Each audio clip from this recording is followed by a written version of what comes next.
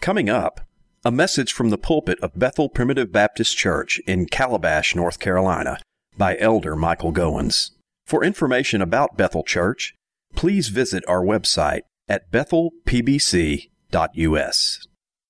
Hebrews chapter 12, reading verses 1 to 3. Wherefore, seeing we also are compassed about with so great a cloud of witnesses, let us lay aside every weight and the sin which doth so easily beset us, and let us run with patience the race that is set before us, looking unto Jesus, the author and finisher of our faith, who for the joy that was set before him endured the cross, despising the shame, and is set down at the right hand of the throne of God. For consider him that endured such contradiction of sinners against himself, lest ye be wearied and faint in your minds. With the first word of chapter 12, wherefore, or if you please, therefore, we have a concluding application of this great epistle in which the apostle reinforces his main point in the Hebrew letter, and that is the need to persevere or to keep on keeping on in faithful discipleship. That's a theme that his readers needed. It's a theme that we need today. Keep going. Never, never, never give up. Endure to the end. We know that based on previous messages in our study in this epistle, that his readers were growing weary and spiritually fatigued with the pressures of life and the opposition that they were facing from their peers. And may I suggest that the longer I live, and the more I realize what a challenging thing it is to be faithful to the Lord, the more I admire those saints that have run all the way through the tape, that have finished strong, that are faithful to the Lord Jesus Christ all the way to the very end of their life. May I suggest that's the exception rather than the rule these days. And our push-button, add water and serve, instant gratification society makes staying power, or as one book title in my library calls it, a long obedience in the same direction, increasingly rare in our day. It would easily take both hands and maybe several of my toes to count the preachers that I've known in the past 40 plus years of ordained ministry that once preached the gospel of grace, who have now left the pulpit. Many of them not only are not preaching anymore, but some of them have even left the church entirely. That's a sad thing to me. Many of them were dear friends back in the day. I could go through the list right now, and if I wanted to get real depressed, that's what I would do. And I wouldn't have enough fingers and toes to count the people, not just the preachers, but the professing Christians who once were baptized and professed faith in Jesus Christ, that have Demas-like over the years abandoned the path of discipleship for one reason or another. I can think of nothing more desirable in my life this morning than to be able to say with Paul when I get to the end, I have kept the faith. I have finished my course with joy. Oh, that I could reach that point without falling by the wayside because of some moral impropriety or some theological error or some attitude problem, without throwing in the towel in discouragement and despair because of the small success that I feel like that I've experienced. Oh, my friends, may I say that the crowning achievement in your life and mine is to be faithful to Jesus Christ all the way until we close our eyes in death. And that's not an easy thing. This word endurance that has been so prevalent in the Hebrew letter, and we see it again in verse 3, consider Jesus that endured. And its synonym, perseverance. We see that in the word patience. Let us run with patience, that is perseverance. keeping on, never giving out, never giving in, never giving up. The word hupomone means literally to remain under. The idea is that even though the pressures are great, that you keep going and you remain under the burden without throwing in the towel, hanging up the cleats. It was the message the Hebrews needed in the first century. And it's the message you and I need today, because each of us knows people that once were friends and brethren and comrades in this journey of faith, but have now decided it's not worth it after all. So the apostle says, I want to reinforce the main point in the Hebrew letter, the need to persevere and to keep going in faithful discipleship. And if I can just sort of give a synopsis of the chapter, and I don't want to lose you with this because it is a bit technical, but the secret to endurance, the key to keeping on, according to Hebrews chapter 12, is to maintain focus on the big picture. The big picture. To see things from a long-range perspective. Of course, you and I tend to be myopic, don't we? You ever heard this saying, I'm so close to the forest, I can't see the trees? You know, we get involved in daily life and we tend to lose the big picture. We lose the long-range perspective. We get nearsighted. We can only see the demands of the moment, and we cannot see the big picture, that Jesus is real, that heaven is coming. Isn't that our problem? And the Hebrews were people who were losing sight of the future or the afterward because they were focused on the now. The point to which the writer returns again and again in Hebrews chapter 12 is this idea of interpreting now in the light of the afterward. You see it in verse 2. He speaks of Jesus who went to the cross, and it says he endured the cross. For what? For the joy set before him. That is the afterward. He was looking further than the moment. Do you see that? He was looking at the joy that was awaiting him, and that's why he was able to endure the present shame and pain of the cross. You see it again in verse 11 when he says, no chastening for the present seems to be joyous. Notice this contrast between the now and the afterward. Right now, chastisement is not pleasant. Nevertheless, afterward, notice the focus on the future. Nevertheless, afterward it yields the peaceable fruit of righteousness unto them that are exercised thereby. This is the common theme in this chapter, that we need to learn to see the now in terms of the afterward. You see it again in verses 16 and 17 when he cites the example of Esau, who he said for one morsel of meat sold his birthright. Now, what was his problem? His problem was that he lost sight of the future because of his present hunger. Remember when he'd come back from hunting, he found Jacob making a pot of stew, and Esau said, give me some of your pottage. And Jacob said, well, sell me your birthright. I'm not going to give it to you for free.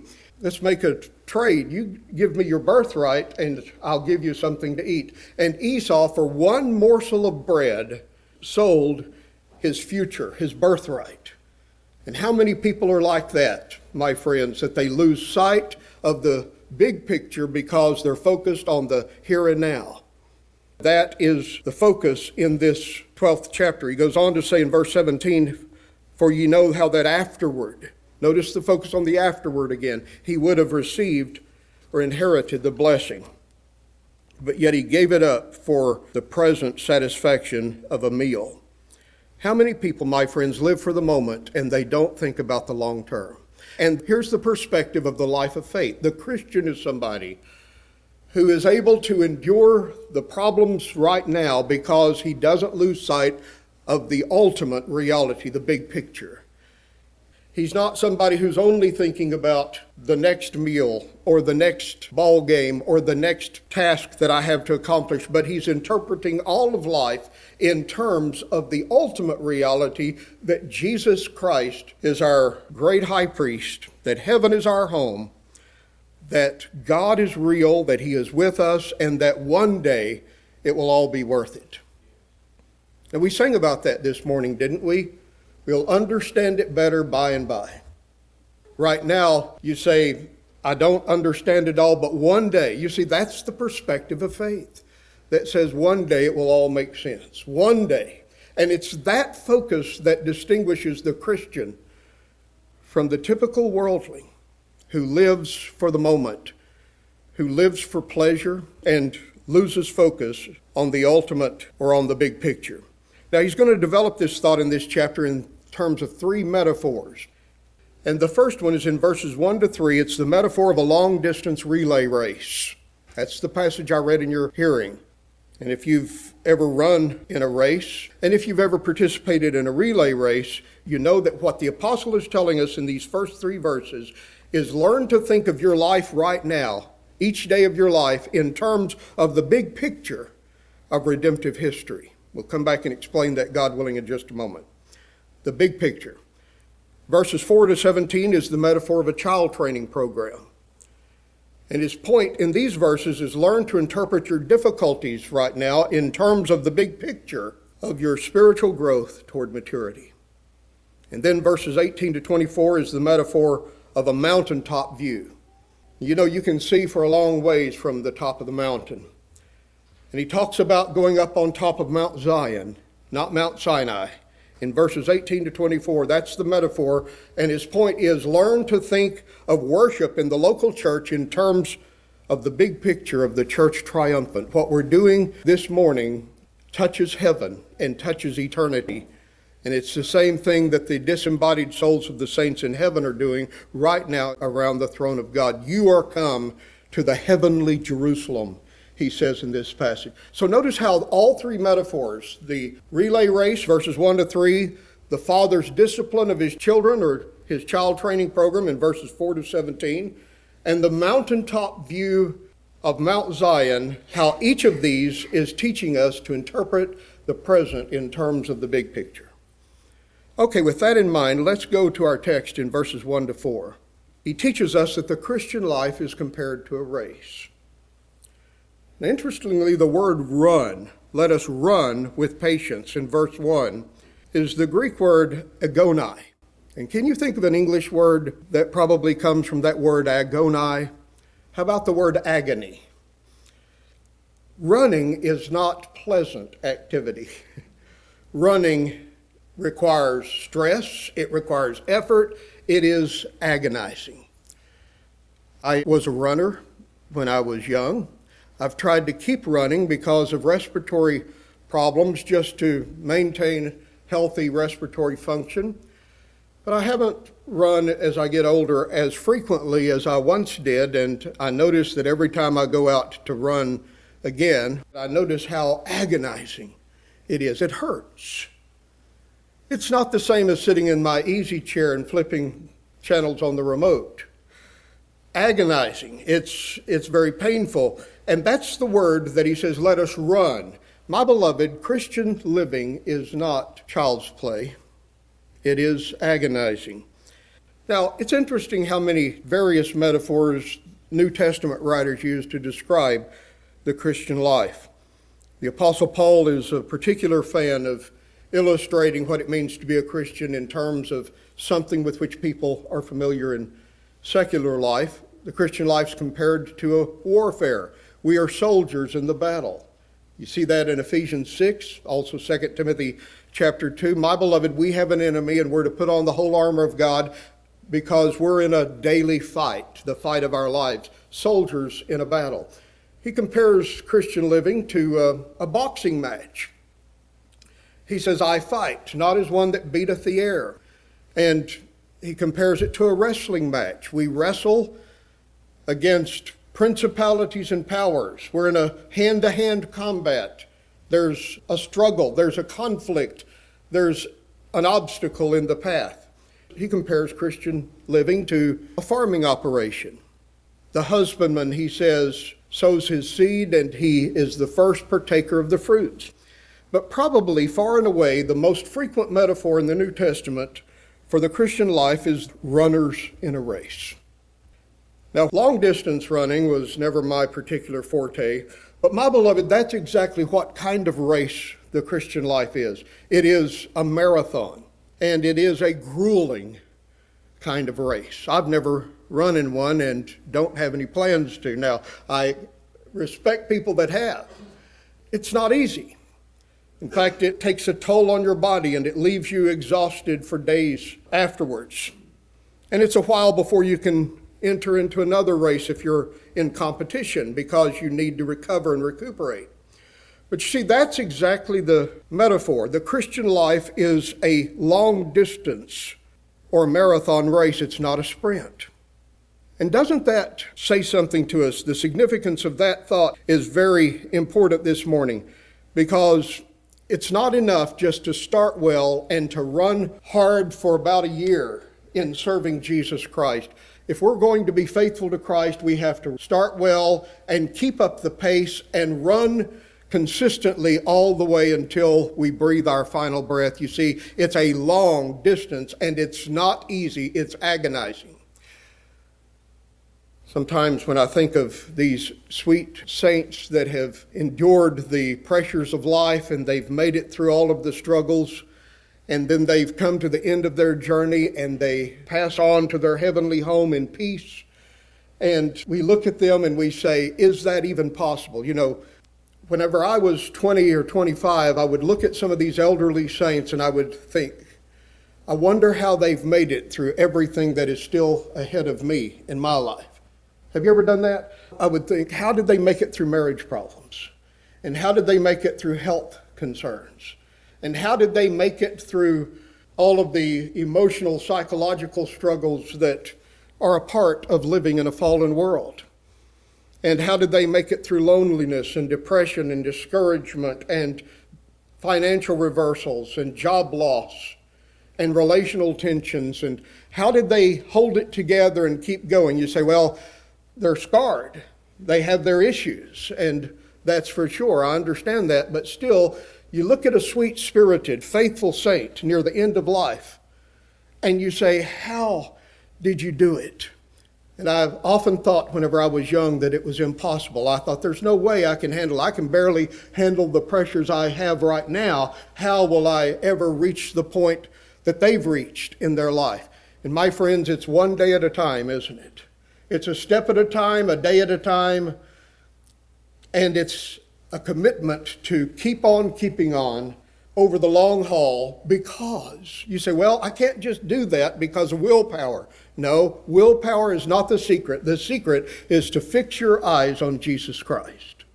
You've got to keep your focus on Jesus, my friend, because he's the one who will get you through the meandering scenes of life. He's the one who will be with you in the vicissitudes of highs and lows, in the valleys and on the mountains. He's the one who is the same, as the next chapter tells us, yesterday, today, and forever.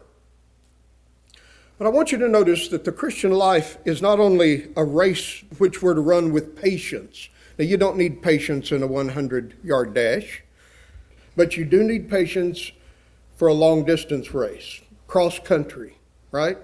If you're going to run cross-country, if you're going to run the Boston Marathon or the New York City Marathon, or if you're going to run as a relay runner carrying the Olympic torch across the United States or wherever they're hosting the Olympic Games that year, you start in one place and there is a relay of runners who pass the torch from one to the next until finally the final runner takes it up the steps and they light the Olympic flame. You see, it's a relay race. If you're going to run your leg in the journey, my friends, it takes endurance. But that's the second thought in this context, that the Christian life is not just a long-distance race. It is, in fact, a relay race. Look at the last two verses of chapter 11 again. After he talks about Abel and Enoch and Noah and Abraham and Sarah, Isaac and Jacob and Joseph and Moses and Gideon and Samson and Deborah and Barak and David and Samuel and all of the rest of these faithful servants of God who finished their course in the past. After he's talked about each of these, he says, these all having obtained a good report through faith. Now that's reminiscent of the second verse in this 11th chapter. For by faith the elders obtained a good report. That is, God gives his heavenly endorsement to their lives. And that's what really matters. Not whether the local newspapers give you a good report, but whether God gives you a good report, right? What matters is his opinion of your life and mine, not our fellow man's opinion. By faith, the elders obtained a good report. Somebody says, I think Moses was a failure. He left the palace for the prison camp. What a terrible decision. What a failure. But you see, that's man's opinion. God's opinion is that he was faithful to God. He lived by faith. He says, these all, having obtained a good report through faith, yet they received not the promise. That is, there was something still ahead. Watch the next verse. God having provided some better thing for us, listen, that they without us should not be made perfect. Now I want you to think about those words. Abraham without you, Moses without me, David without brother so-and-so, Sarah without sister so-and-so, they without us should not arrive at the goal, should not be made perfect. What does that mean? It means that it's important for us to learn to think of our life right now as a leg in the relay of truth. In other words, what he's teaching us here, my friends, is that we are runners on a relay. And of course, you know that a runner on a relay is a part of something bigger than the individual. You know, a relay race is not an individual sport. It's not like the long jump, in which nobody else is responsible for how you compete. That's an individual effort, right? Or the pole vault, or the 120-yard high hurdles, or the 800-meter run. There are relay races in which a team has to work together.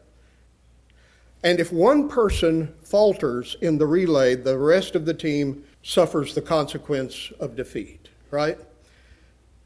I think I may have told you before that actually happened to me. Our high school had the second fastest time of all classifications in the state of Texas in the sprint or the 400-meter relay. I ran the first leg on that relay. I had a friend named Mike who ran the second leg. Rod ran the third leg. David ran the anchor leg of the journey. So I ran the curve, and then the next runner took the baton from me and ran the straightaway, the back stretch. The third runner ran the other curve, and then the anchor leg ran the home stretch. And we had a very fast time. In fact, we hadn't been beaten all year. And finally, at the track meet in which we would qualify to go to the state track meet, to compete at the state level, we were way ahead. But our third runner was worried about a boy named Victor Bugg from a local high school. And Victor Bugg was very, very fast. In fact, he held individual records in the sprints. And so this third runner was to run against Victor Bugg. By the time that he took the baton, though, we were almost 20 meters ahead of this other school where Victor Bugg was running. And we had worked to get our handoffs down to the millisecond. I mean, we worked and worked and worked. We trained and trained. We had places on the track where when my foot hits that piece of tape, then you take off, and by the time you're at full speed, I will have caught you, and you'll take the baton, and there will be no loss of time in the exchange of the baton from one leg to the next. But my friend that was running the third leg was so concerned that Victor Bugg would catch him, that he looked over his shoulder to see where he was. And that momentary distraction compromised the precise handoff that would take place between the third and the fourth legs. And of course, when it came time to pass the baton, he couldn't reach him. He lunged for him, threw the baton. It fell to the track. It rolled out of our lane. We were disqualified. And thus my track career came to a screeching halt. No doubt the Lord had other plans for me in terms of preaching the gospel. And I don't have any particular heartache over it today. Anyway, the point is that one person dropped the baton and the rest of us suffered the consequence. It's a relay. Okay, notice the language. They without us should not be made perfect. What he's telling us in this verse, my friends, is that the Christian life is a continuation of the same race that the Old Testament saints have run.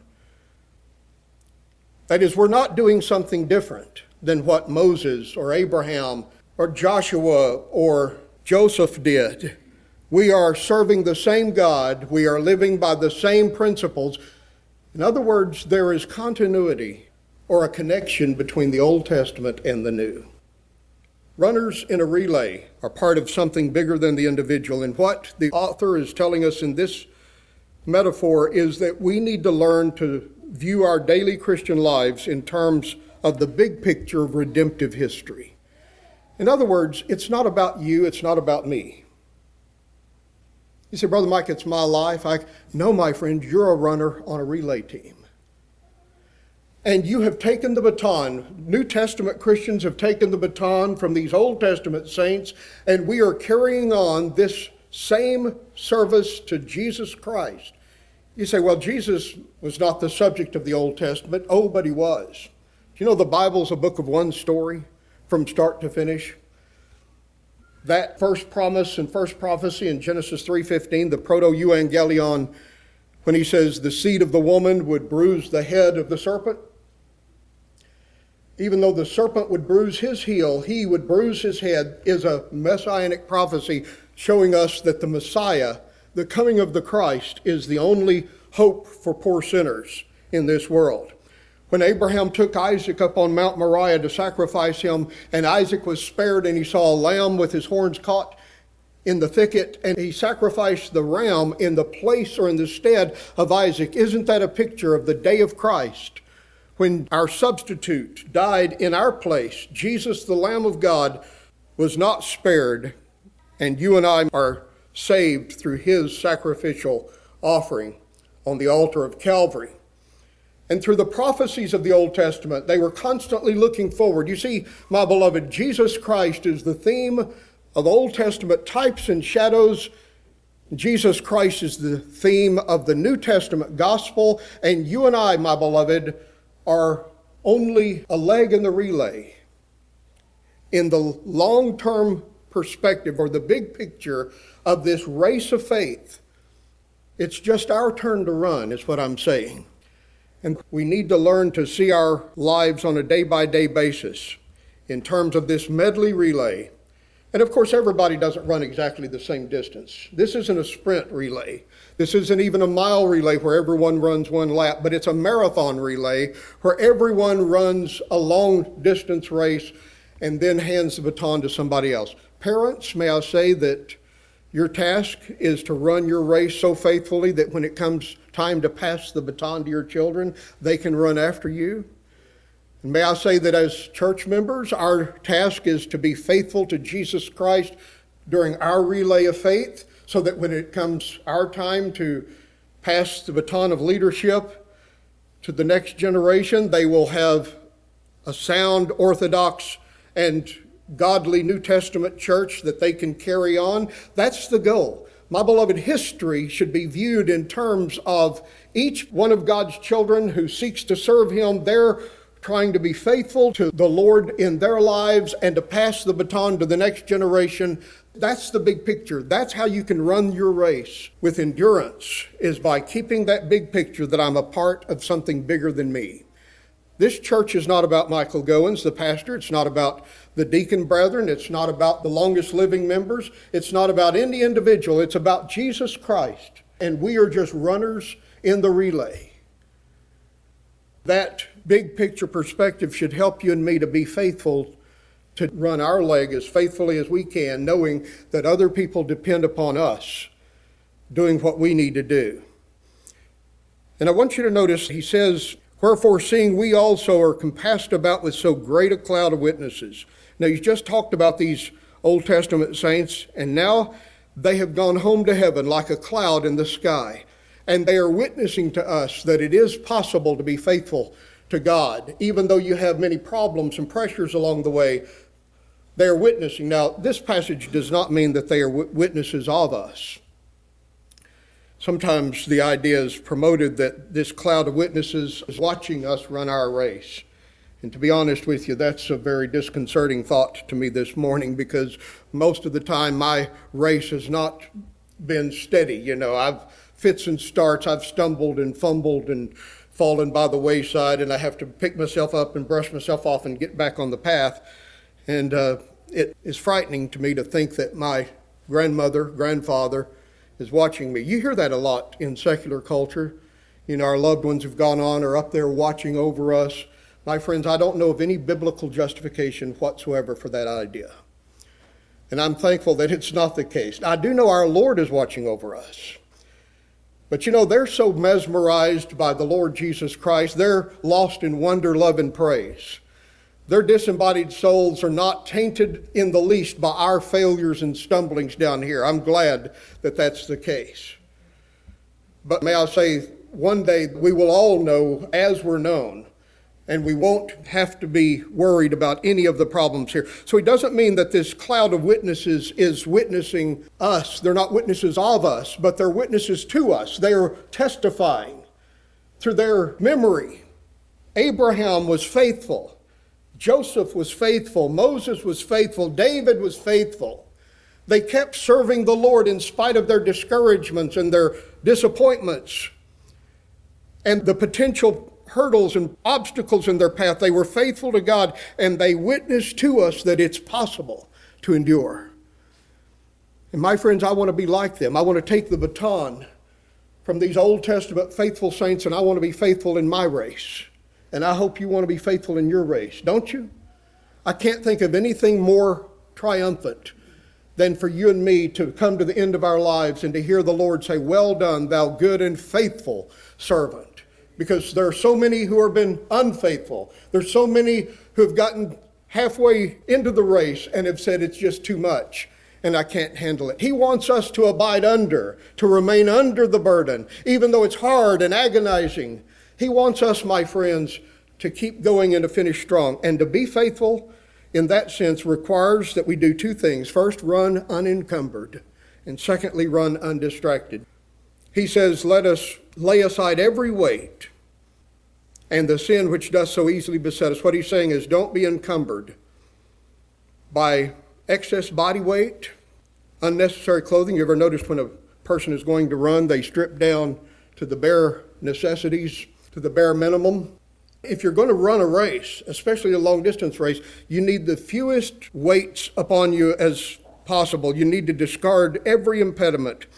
Your excess body weight, what you want to do is you want to train enough to where you lose the pounds and the girth so that you can be faithful to run. And you want to lose your unnecessary clothing.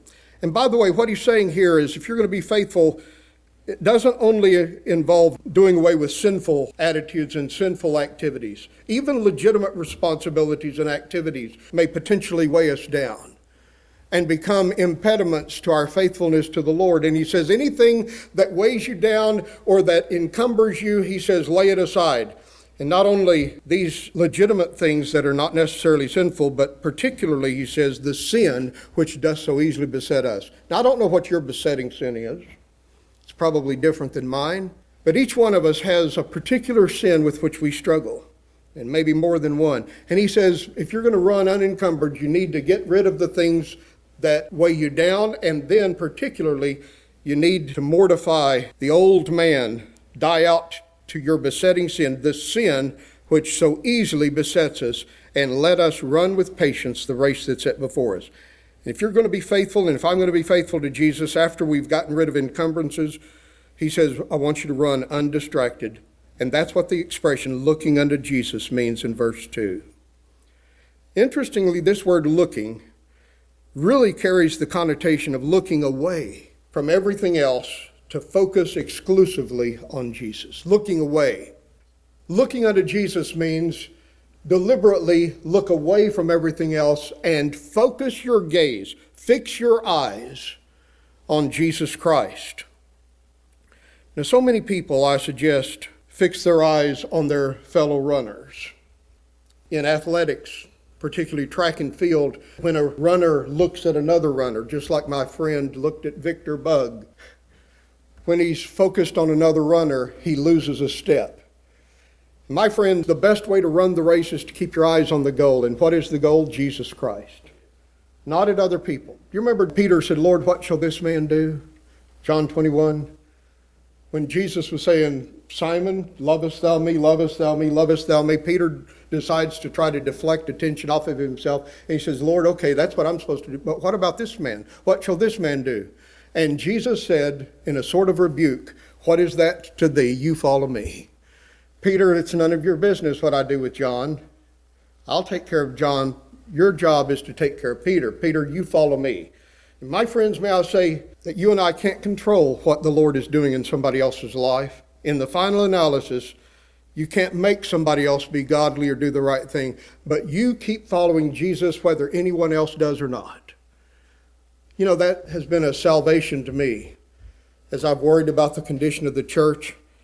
And I've finally come to the conclusion the only way I can keep my sanity is to say, by the grace of God, I'm going to keep following Jesus, to keep my eyes on him, whether anyone else decides to or not. I'm going to keep on keeping on. My friends, that's what he's saying. Don't look at other people. Don't look at your circumstances. If you look at your circumstances, you'll sink, my friends. Don't put your eyes on current events, on what's going on politically. You say, all I do is watch the news. May I say that may very well be the reason that you're discouraged and up in arms at all times. He says, instead of looking at things around us, I want you to look at Jesus Christ, because he is the supreme example of faith. Somebody says, I'm looking at Moses, looking at Abraham, looking at Noah, Abel, Enoch, David, and the rest. Well, they're good examples, but Jesus is the author and the finisher of our faith, right? He's the pioneer of this course. He's the one who ran the Christian life faithfully, and he's the finisher. He's not only the pioneer, he's the perfecter. He started, he finished, and he never missed a step. Jesus Christ is our ultimate example of the life of faith. How did he endure, you might ask? Well, he endured, it says, because he interpreted the now in terms of the big picture, as verse 2 says, for the joy that was set before him. May I say Jesus went through the cross and he endured it because he saw what would happen as a result of his death. He saw his seed. He knew that through suffering and dying, all that the Father had given to him would be saved and would be housed safely with him someday, and he would lose not one of them. Jesus saw the end of the story, and that's how he could endure the present troubles. So he says, brethren, endure like Jesus, and he says, endure through Jesus. And this is the great secret to faithfulness over the long haul, my beloved, is to fixate on Jesus Christ. Remember, as we've gone through Hebrews, he's talked about the deity of Jesus. He's the eternal Son of God, the Creator, superior to the angels. You focus on that. It's talked about his incarnation, his real human nature in chapter 2. He took not only the nature of angels, but the seed of Abraham, and was made like to his brethren in all ways except for sin. He says you focus on that. It's talked about his sufferings and death as he went to the cross and conquered the one that had the power of death, that is the devil, and delivered them who through fear of death were all their lifetime subject to bondage. You focus on the cross. You see, fixate on Jesus. Fix your eyes on his resurrection, as this chapter says. He went to the cross and despised the shame, but endured it, and now he's sat down at the right hand of God. Remember, your Savior ascended up on high, and he is right now your heavenly intercessory priest, your great high priest, making intercession for you, touched with the feeling of your infirmities. Fixate on Jesus' glorious return, as chapter 9, verse 28 tells us. He's going to return the second time without sin unto salvation. My friends, here's the great secret to running your leg of the relay faithfully all the way to the end, is to keep your eyes not on the world around you or on people around you, but on Jesus Christ himself, looking unto Jesus, the author and the finisher of our faith. And you know, the hymn writer captures that thought so poignantly when he says, sometimes I feel discouraged. You ever feel like that? And I think my life in vain. I'm tempted then to murmur, and of my lot to complain. I'm just going to give up. But he says, but then I think of Jesus. That's it. Fix your eyes on Jesus Christ. But then I think of Jesus and all he's done for me. Then I cry, O Rock of Ages, hide thou me. Sometimes I think I dare not go one step farther on. And from my heart all courage has disappeared and gone. But I remember Jesus and all his love for me. That's it. That's the secret. Then I cry, O Rock of Ages, hide thou me. My friends, fix your eyes on Jesus Christ. Sharpen your focus on him. You say, well, what about the fellow in Russia? What about the fellow in Washington? What about the fellow in Canada? What about the fellow in North Korea? Focus on Jesus. You say, what about our pastor? No, focus on Jesus, not your pastor. Fix your eyes on him, and you will be able to endure and run your race so that when it comes your time to breathe out your last, you will be able to say with Paul, I have fought the good fight. I have finished my course. I have kept the faith. And henceforth there's more awaiting me, what was the chief joy to me down here. For to live was Christ to me now, and to die is gain, because it's more of Christ. Jesus is my life in this world. He's my life forever. So therefore, I'm not going to set my affection on the things of this earth, but on things that are above, where Christ sits on the right hand of God. That's the secret for successful and faithful Christian living in this world. Sometimes I feel